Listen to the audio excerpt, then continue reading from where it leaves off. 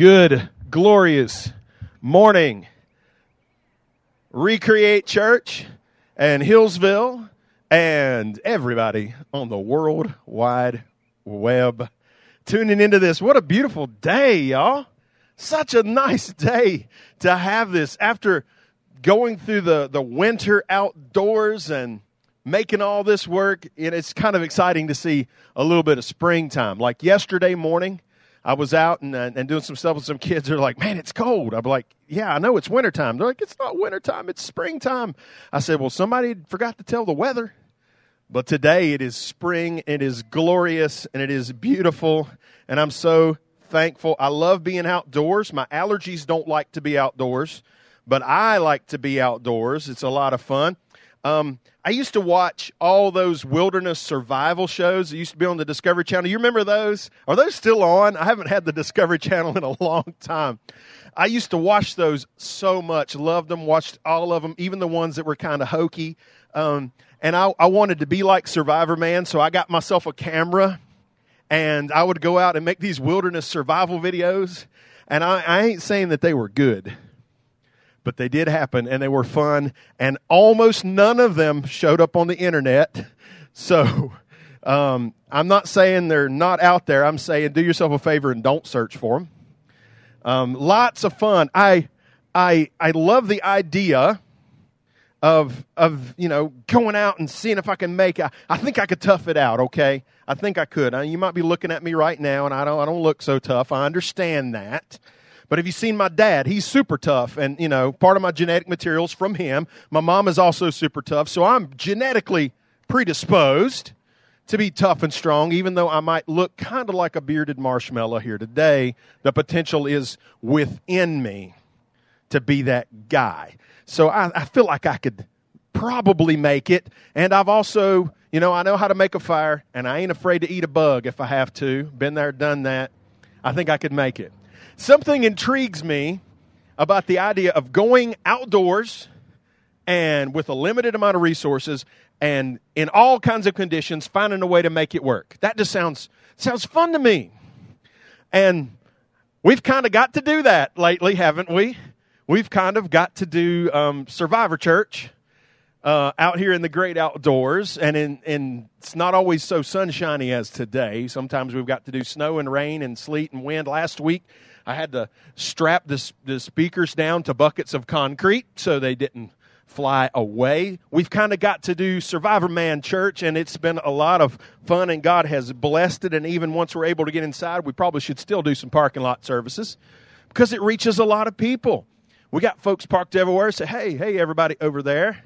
Some of you, I don't know if you can all see me. And got folks way over there, Food Line. I see you.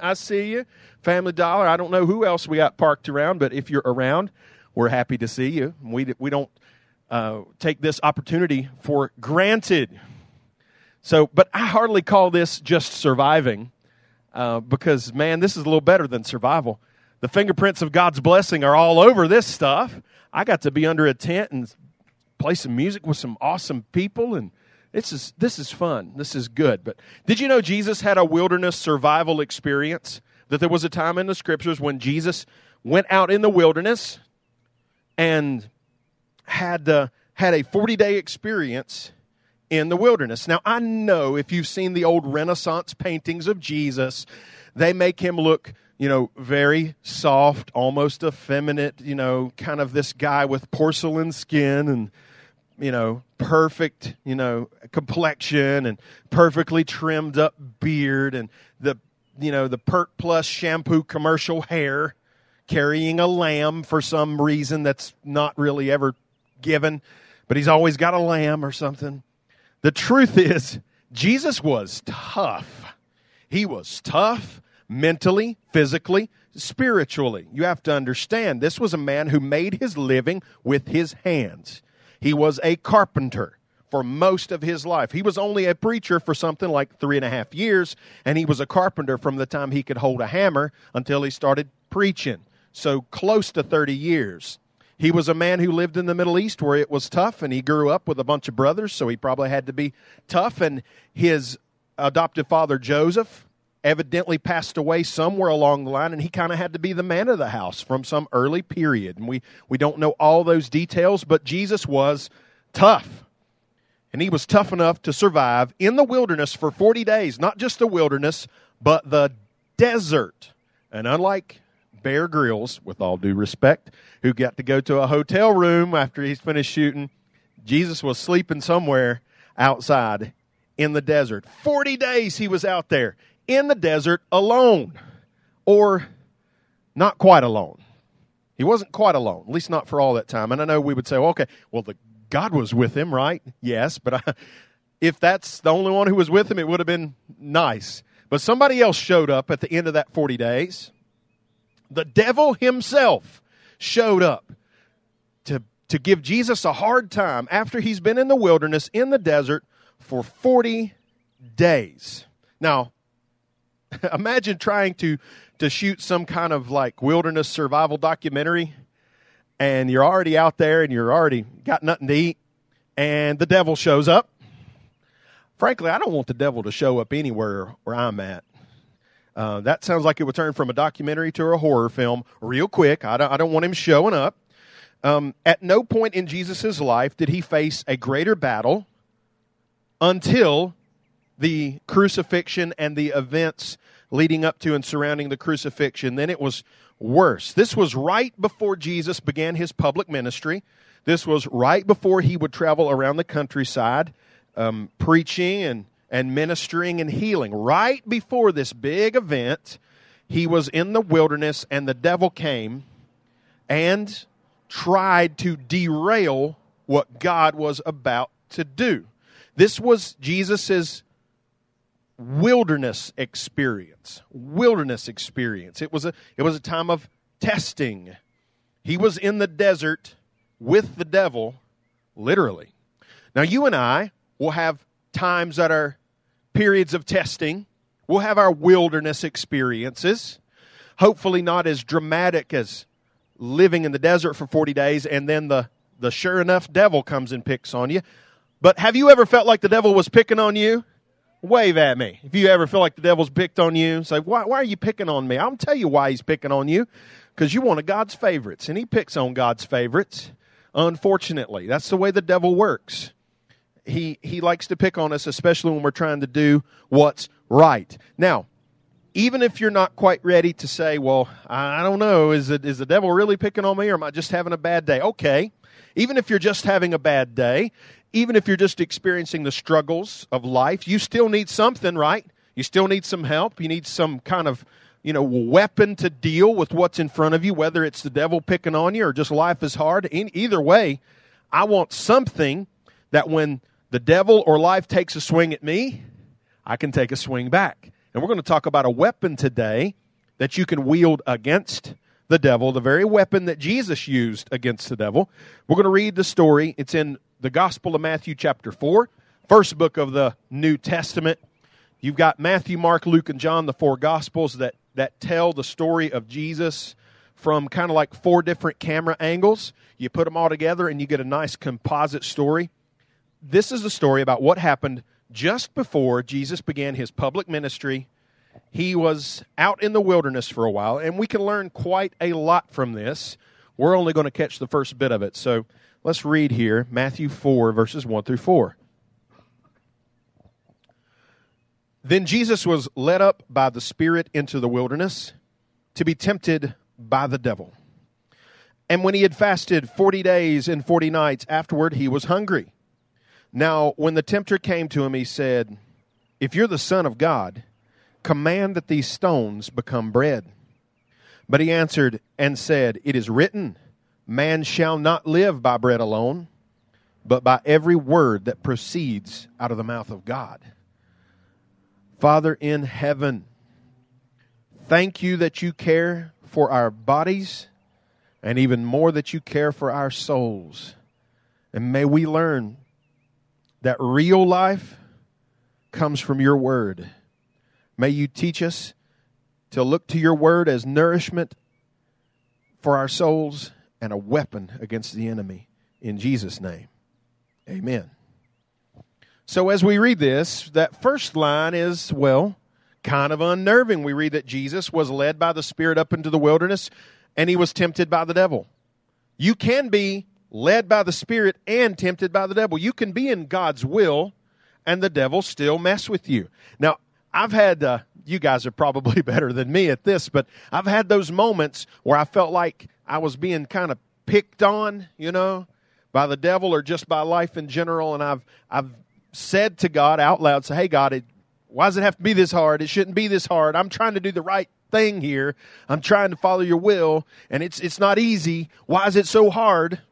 But the idea that being in God's will means everything is easy, you won't find that in the Bible. It's just not there. Not in the New Testament. You want to read some in the Old Testament, you want to talk prosperity and peace and stuff, God gave the Israelites the opportunity that if they just did everything he told them to do, that they would have an easy life. And guess what? They still didn't do it. So that's kind of proof to us that even if we had that option on the table, we still wouldn't manage it. We'd still mess that up. But anyway, God didn't promise an easy life. Here we have Jesus, who's the perfect, sinless Son of God, who is in God's will, being led by the Spirit, and yet the devil is still trying to give him a hard time. If you read the Old Testament and the story of Job, you ever read Job? Oh, man, sometimes we can relate to Job and the struggles that he had. Job was picked on by the devil specifically because he was a righteous man. And that's an interesting story. Read that sometime. I would not suggest reading it when you're really down and discouraged because you don't want to wallow in that. I made the mistake the first time I read through the book of Job. It was a tough time of my life, and I'm like, man, Lord, is this what happens? So we won't do that, but I encourage you to read it at some point and study that out. But the point is, the more you try to walk with God, the more the devil might try to trip you up, so you need to be ready. Notice how the devil chose a very vulnerable time to come to Jesus and to tempt him. Jesus had been in the wilderness for 40 days. And he had fasted for 40 days. Fasting meaning he had went without food, not just because he was in the wilderness and there was no food, but for spiritual reasons. He had chosen to forego food for a period of time. 40 days and 40 nights without food.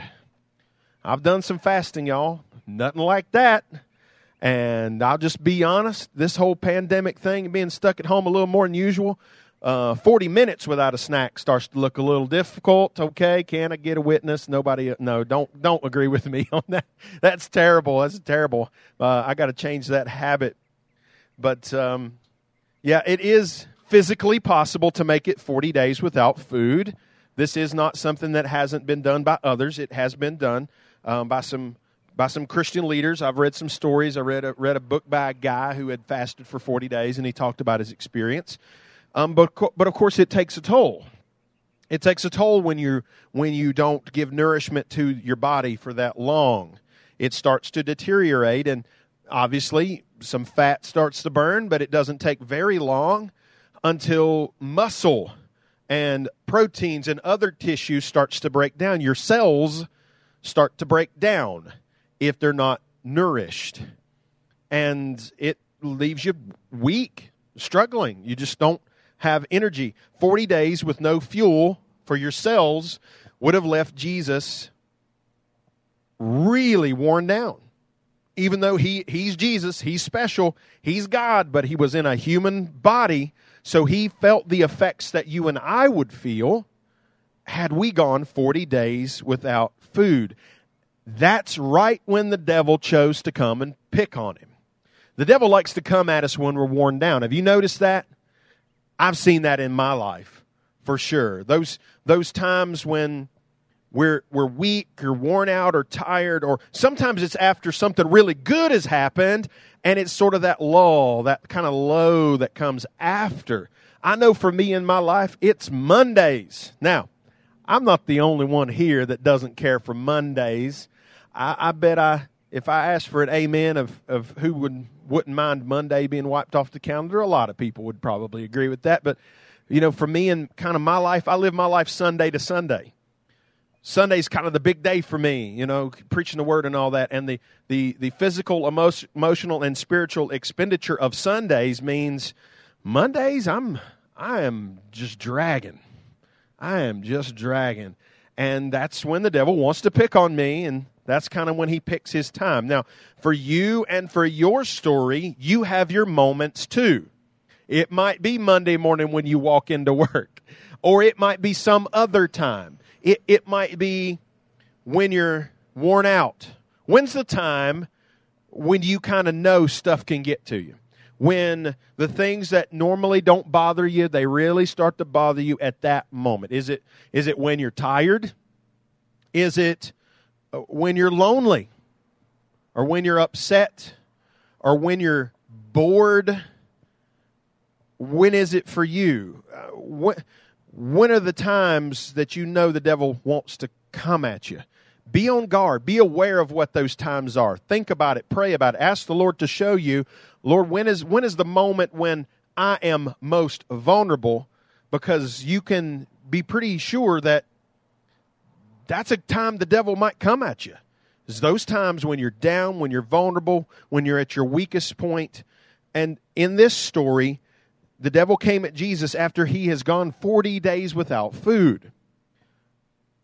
Now, weakness is not something I generally associate with Jesus, or vulnerability, but this was probably, at least physically, the most vulnerable he would ever be in his life prior to the events surrounding the crucifixion.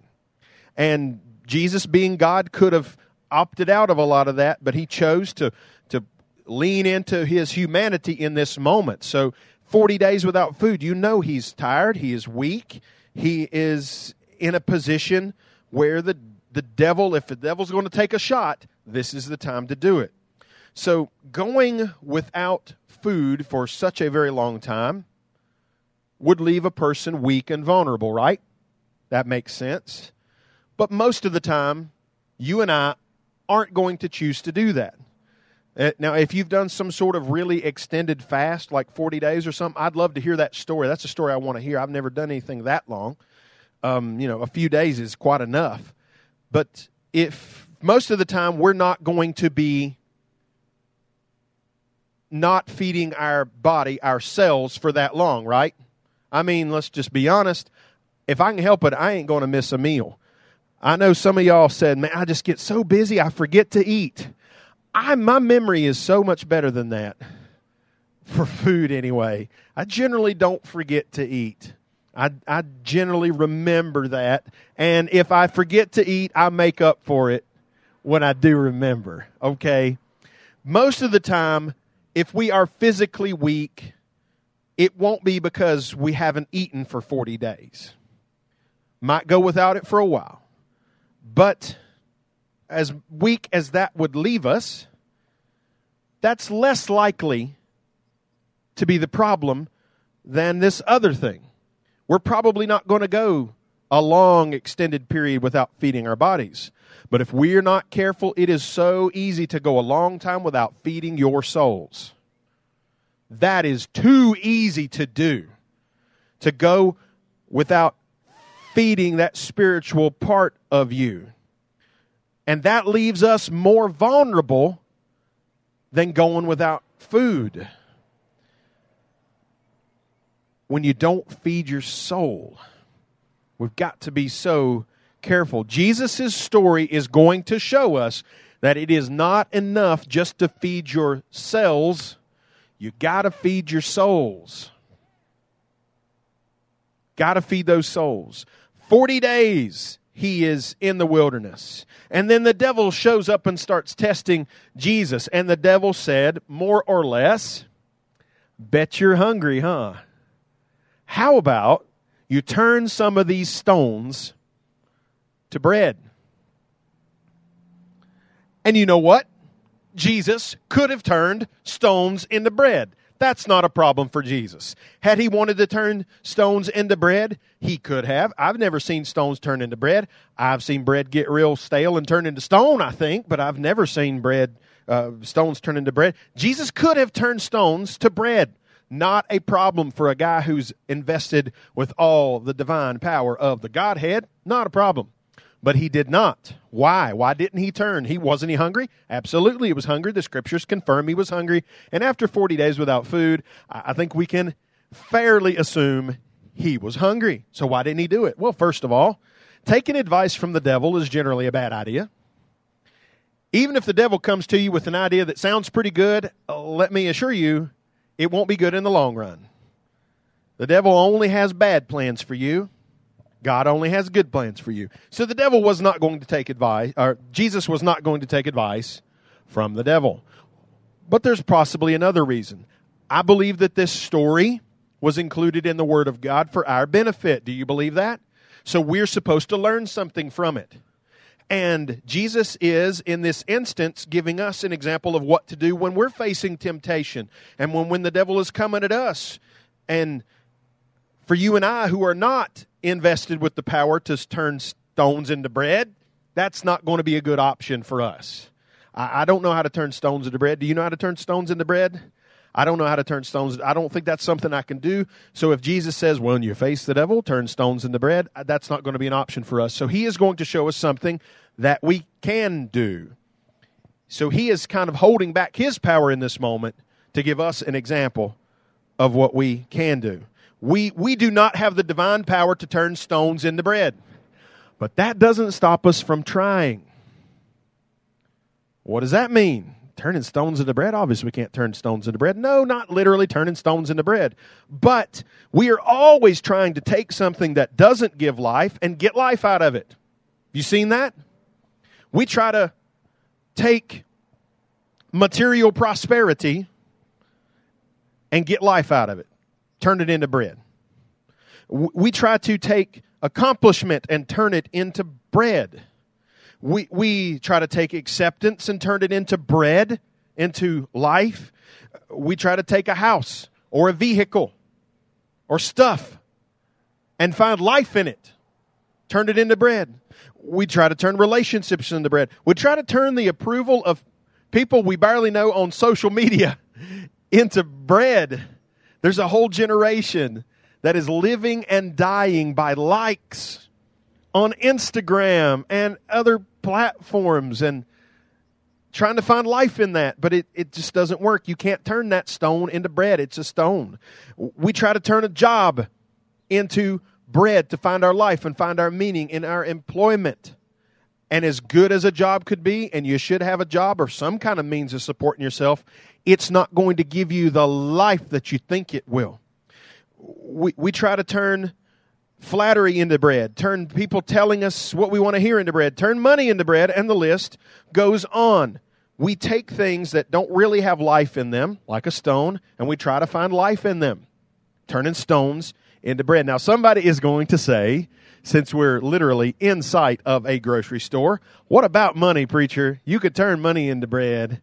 You can walk your happy self across the parking lot to Food Line and get you a loaf of bread and eat it. And let's make it good bread. Let's go back to the deli section and get some pumpernickel bread. We'll make some fancy sandwiches. I didn't even know what pumpernickel bread was till I was a grown man, and I tried some, and it was good. It was good. Let's get some fancy bread. Okay, fine. I understand you can spend money, but that's not, all right, that's not really quite the same, is it? I hear you. You could get bread, and you get bread and you eat bread, and it will nourish your physical body. It will nourish your cells, but it can't nourish your soul. You say, what if it's real good bread, preacher? What if it's some of that sourdough bread that Diane makes? I think that nourishes my soul. I hear you, but that's a little more of a metaphor, okay? I know it touches you deep down inside when it's sourdough bread with butter on it. I still get you there. Here's the thing, though. Even if we could turn stones to bread, even if we could get the best bread in the world, handmade by some amazing human being, we cannot live by bread alone. Even Mama's best biscuits, you cannot live by bread alone. And I don't mean that you need a little gravy to go with it. I mean you can't live by bread alone. That's what Jesus reminds us. That's the big point that Jesus is getting at. Literal bread is not enough. Yes, if you eat enough food, if you consume enough food, it will keep your body alive. But it's one thing to be alive, and it's another thing to really live. Have you figured that one out yet? I have figured that one out the hard way. Jesus said we don't live by bread alone.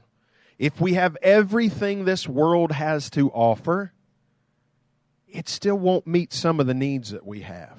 Now, I pray that God meets our needs. We have legitimate needs in this world that will require, bread and other things. But you can't live on that all by itself. It doesn't work that way. We are not made to live on bread alone. We cannot simply feed ourselves and expect to live. We got to have food for our souls, not just ourselves. Here's Jesus, literally starving, 40 days with no food, and he recognizes there's something he needs more than bread. He needs the Word of God. And he says to us that human beings do not live by bread alone, but of every word that proceeds out of the mouth of God. Now, animals can live by bread alone. Okay? We got two dogs and 12 chickens and a bunch of cats that hang around the place. Have I missed any of the pets? That's all of them. And you're going to say, wait, chickens aren't pets. Our chickens are. Those chickens have a good life. All right? They better start laying some golden eggs too. And I don't just mean the yolks. The chickens can live off of bread alone or chicken feed alone. We can't. We are not like the animals. One of the things that sets us apart is we are created in the image of God. We are not merely physical beings. We are spiritual beings, and our souls need nourishment. The devil's most obvious lie here in this interaction with Jesus is about turning stones to bread. Now, Jesus could turn stones to bread, but we can't.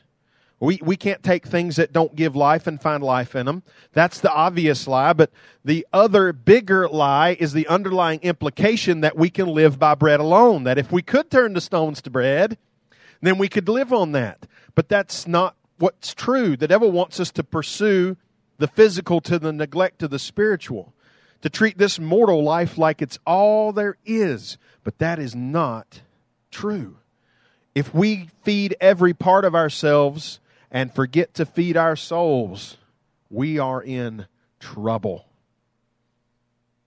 Now, you and I absolutely need to take care of our bodies because we got to live in these things for a while. And you want to live in a nice place, right? A place that doesn't leak and a place that when the wind blows, it's kind of, it does right. Okay, I understand that. If we don't take care of our bodies, we start to notice it. We start to feel it. And usually I feel pretty good, and I get out with some kids. And, yesterday I coached my son's flag football team, and I get out there, and I feel pretty good until I try to run around with those kids. And it's like, I'm not a kid anymore. Or at least not physically, not a kid anymore. If we don't take care of our bodies, we start to notice it. And, for me, I'm like, I got to get back in shape. Because if we neglect our physical bodies, there are consequences, right? Our strength and our endurance suffers. If either by habit or by some kind of constraint, we're not able to get out and get some action, some exercise, we start to feel it.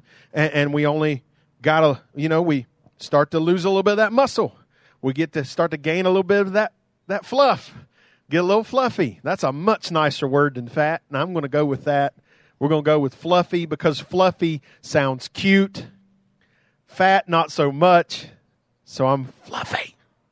Fluffy. Some of you know that comedian. Don't look it up if you don't know it. So anyway, I'm just going to go with fluffy. But it becomes evident if we don't take care of our bodies. We look in the mirror and we see, hey, not quite what we used to be. Walk up a few flights of stairs and it's like, whoo, were there always this many stairs? When you find that one pair of pants that reminds you things have happened in your life that you did not plan to happen. And those become your goal jeans. And then they become the jeans that you put way back in the back and don't think about if you don't hit your goal. See, okay, it becomes obvious if we neglect our physical health. It's a little less obvious when we neglect our spiritual health, at least at first, but it does take a toll, and it takes a bigger toll. If we neglect proper spiritual nourishment, our spiritual strength starts to suffer. Our endurance starts to suffer. We start to make bad choices. And when you make bad choices, you deal with bad consequences. What was that little gem of wisdom that we shared last week? If you do stupid things happen to you. I could put that on a t-shirt and probably sell some of those from personal experience. There you go. You can quote me on that. Pastor Michael Shockley says, do stupid things and stupid things happen to you. Spiritually, if you neglect your spiritual health, the chances of doing stupid things increases exponentially. I know this from unfortunate experience. You see, when we grow spiritually weak and we start making bad moral choices, there is a price to pay. It will eventually bite us where we don't want to be bitten, and it's just as devastating, if not more devastating, than neglecting physical health. If we don't keep our souls in good shape, everything else suffers. You don't always see it in the mirror. It's not always obvious to everyone. But if you don't feed your soul and things start to slip, you do pay a price. And you pay a price in the places it hurts the most. You start to pay a price in your mental health. You start to pay a price in your relationships. Man, you don't want to pay those. That's something you don't want to spend. The most important relationships in your life will suffer if you don't take care of things spiritually, if you don't get some spiritual food. We weren't made to live on bread alone because we are not merely physical beings. We need to receive the Word of God on a regular basis to keep our spirits healthy. The Word of God is what nourishes our souls, and we need that even more than we need food for our bodies. And since we're all going to have that time we're in the desert with the devil, we better be ready with the Word. It better be strong in the Word and ready to wield the Word as a weapon. You see, Jesus taught us another lesson here. Okay, we see this. The Word of God is not only our nourishment, it is our defense. It is our weapon against the attacks of the devil. If you read on in this chapter, you'll see that Jesus was attacked by the devil 2 more times, for a total of 3 times. And every time the devil came at Jesus, Jesus used a weapon against him that was completely effective and defeated him immediately. And it's a weapon that we can use. So what would you expect, okay? If you didn't know this story, what would you think Jesus would use, if he's going to take a swing at the devil? I mean, I just expect, Jesus to use some of his divine power and smite the devil. That's a fun word, smite. Jesus could just smite the devil, and I can just hear it. Say, oh, thou evil serpent of darkness, I shall smite thee, and thou shalt be smitten. That would be cool. Don't know why he's got an English accent, or why all the people in all the movie versions of the Bible always have an English accent. Don't know. But he could smite him and he would be smitten. And that would be fun. Now, could Jesus have smitten? Smote, right, Duncan? Could Jesus have smote the devil? I knew that. Okay. I know my vocabulary. Could Jesus have smote or smitten the devil? Absolutely. No question at all. If it came down to a fight, the devil didn't have a chance. Jesus could have squished him like a bug. But remember, he is trying to teach us something here. Oh, guess what? The day is coming when Jesus will smite the devil and going to straighten him out. That's coming, all right? He's got his butt whooping coming. It's just a matter of time. And yes, I did use the word butt whooping in a sermon, but it perfectly applies. Read Revelation and you will see the butt whooping, more or less, that the devil's got coming. It's going to happen. but not yet. And Jesus is setting an example for us here because you and I don't have the divine power to lay a butt whipping on the devil. Not literally. So Jesus is going to give us a weapon that we can use. So the weapon that he uses every time when the devil comes at him, every time with his lie, Jesus uses the weapon of the truth of the word against him every single time. The powerful weapon that you and I can use against the devil that is available to us is the word of God. Our weapon is the word. Our weapon is the word. What's our weapon? The word. Look at the person near you or say it to yourself. The weapon is the word. So, if you want to be able to successfully kind of live through an ordeal of the devil picking on you, you're going to have to know about your weapon. You're going to have to be ready and practiced with that weapon. When the devil comes at you with his lies, hit him with the truth of God. Because he can't do anything with that. Hit him with the word. When the devil tries to tell you you are not loved, you tell him, for God so loved the world that he gave his only begotten Son, that whosoever believes in him should not perish but have everlasting life. And I don't know what kind of bigger love you're looking for, devil, because he loves me. When the devil tells you that you've messed up too much and nothing's ever going to be right again, you tell him, while we were yet sinners, Jesus Christ died for us. That is in Romans. When the devil tells you that better days aren't coming and it's only darkness ahead, you tell him that God has said to his people, I know the plans that I have for you to give you a future and a hope. When the devil tells you that life is too hard and God must not care and nothing is fair, you tell him, for I am convinced that neither life nor death, nor angels nor demons, nor the present nor the future, nor any other powers, nor height nor depth, nor any other thing in creation will be able to separate us from the love of God. You tell him that. Woo! We'll get the spirit of Ric Flair all up in this place right now. Woo! That's good stuff. And it's the truth. You see, your best defense against the lies of the devil is the truth of the word. But how are you going to throw the truth of the word at the devil if you don't know the word? Don't go into battle unarmed.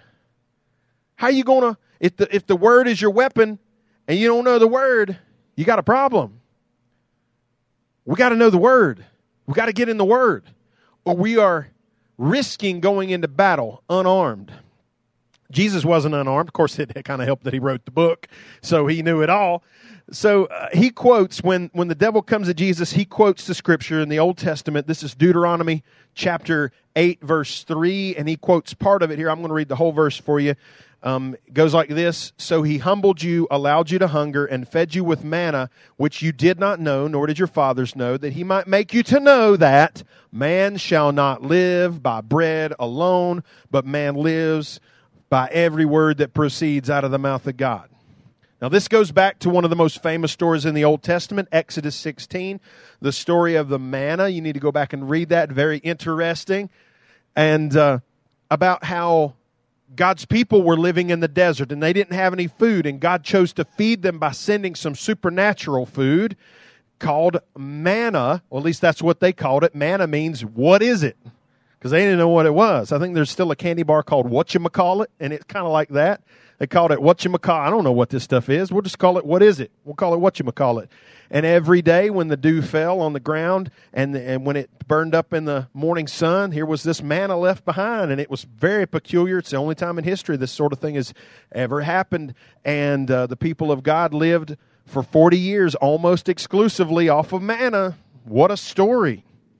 They called it bread from heaven. So we can see some parallels here, right? The nation of Israel was in the desert, in the wilderness. Jesus was in the desert, the wilderness. They were there for 40 years. Jesus was there for 40 days. 40 is a number associated with judgment and testing in the Bible. They received bread from heaven, and Jesus was tempted to create bread from the stone. But the line that Jesus quotes here points us to a deeper truth. Provision comes from God. Provision comes from God. And what they needed even more than bread from God was a word from God. Even more.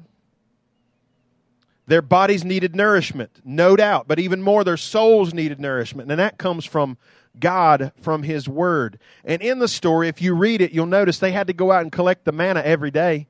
It wouldn't keep to the next day. Yesterday's manna would not do for today's need. And let me tell you this, folks, yesterday's word will not do for today's need. You need to find a way to get some of the Word of God in your life every single day. Find some kind of way. We need a fresh helping of God's Word every day to keep us strong. And that's good news. Good news. Hey, this is the part of the sermon where you expect the preacher to be like, you people don't read your Bible. I know. We don't need to harp on that. Most people don't. Some of you do. A lot of people don't. How about the good news? It has never been easier to find an opportunity to get the Word of God in your life than it is right now. I know you're going to say, well, I don't have time. Good news. Technology gives you time. Most people have one of these things in their pockets called a smartphone, and you could download a Bible app. And you don't even have to read it yourself because it will read the Bible to you.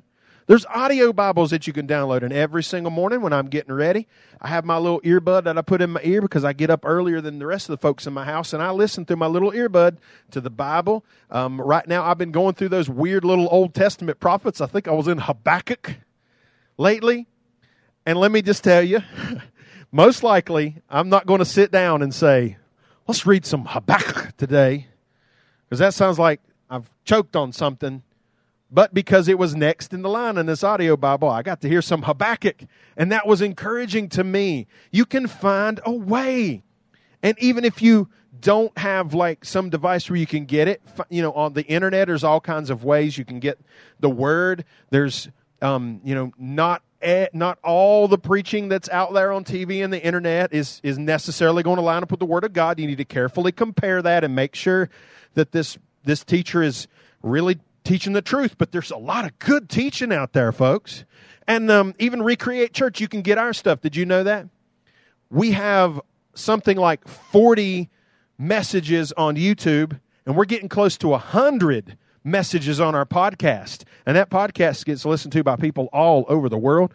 If you've never listened to our YouTube or watched our YouTube or listened to our podcast, go to recreatechurch.org, and you can click on one of the little options at the top, and it'll take you to that. I think it's the services option.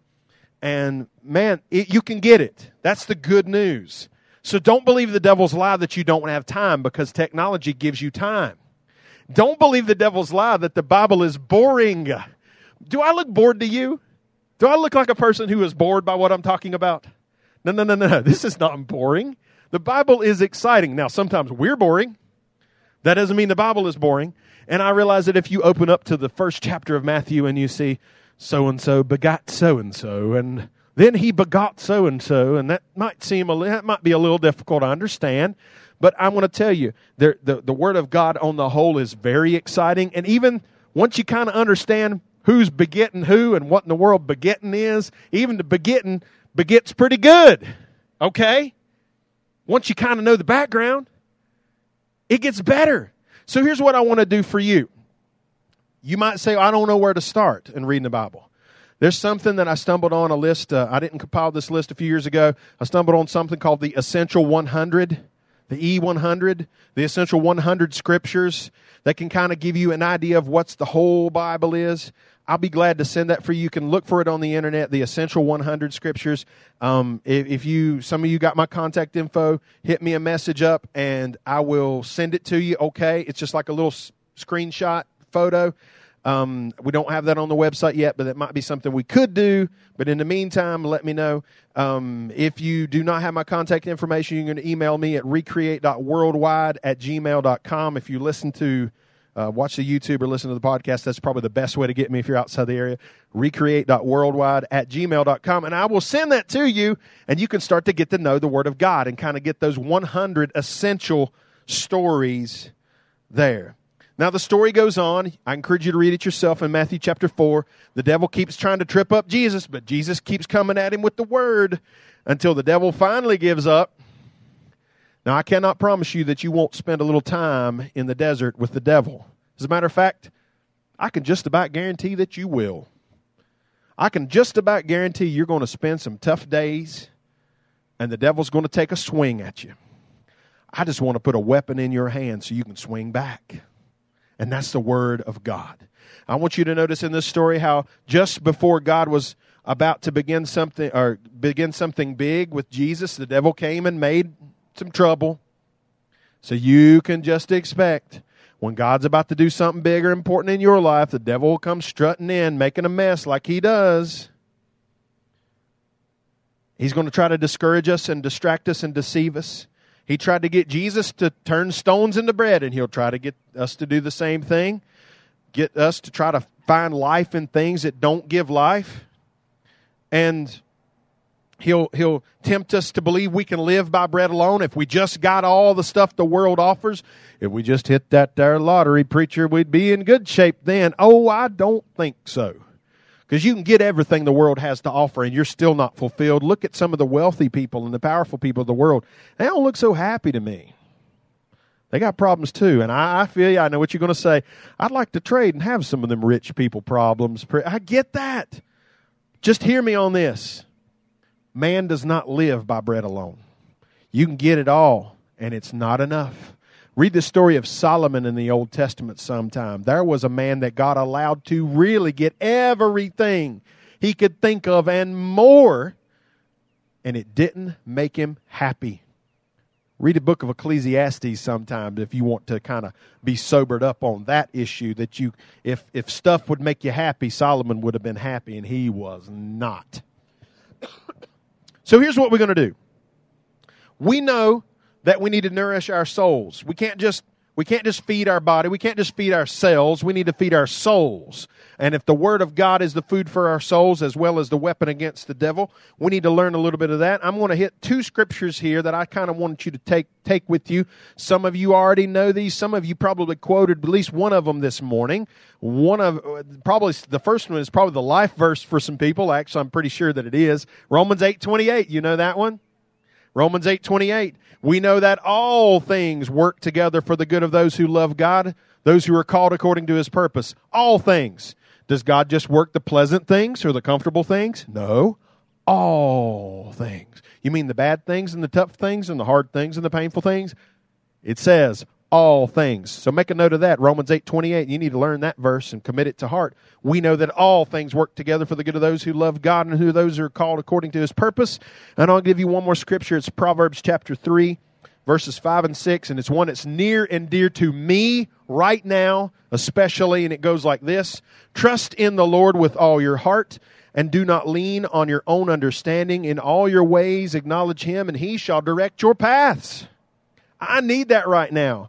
Because I keep praying, Lord, I don't know kind of what's the next step in the path. I don't know. What do I do? And I'm responsible for a lot of stuff. I got my family and I got you guys. And I'm like, Lord, I kind of don't know the way on the path. But the Scripture says, trust the Lord with all your heart. Do not lean on your own understanding. In all your ways acknowledge Him, and He shall direct your paths. And I'm leaning on that. I'm going to try to do those things, counting on the idea that He's going to direct my path. I got to count on that. We got to know this word, y'all. There's a lot more. That's just a couple highlights. When the devil takes a swing at us, we need something to swing back with. And if you don't have a little bit of the word ready at hand, you're not going to be able to stand. So I want us to wrap things up in prayer here. And I want to pray for our brother DJ Stoneman as we do that. A little bit of good news. He's opened his eyes and he's reacting some. That's really good news. Really good news. I just want to say everything that goes in the offering boxes today is going to help the Stoneman family with medical expenses. So keep that in mind when you drop it in there. I want to pray for us now. Heavenly Father, in Jesus' name, I thank you so much that you have not left us defenseless in this world against the devil, that you have given us your word to be our weapon. So when the devil comes at us with his lies, we can hit him with the truth. So I pray in Jesus' name that you would give us the motivation to learn more of your word and take more of it to heart. So when the devil comes at us, we'll be ready. we'll be ready with the truth. Lord, give us an understanding that we can't live on bread alone, that the things of this world will not supply all our needs, even if we get everything. We need something from you. We need nourishment from you for our souls.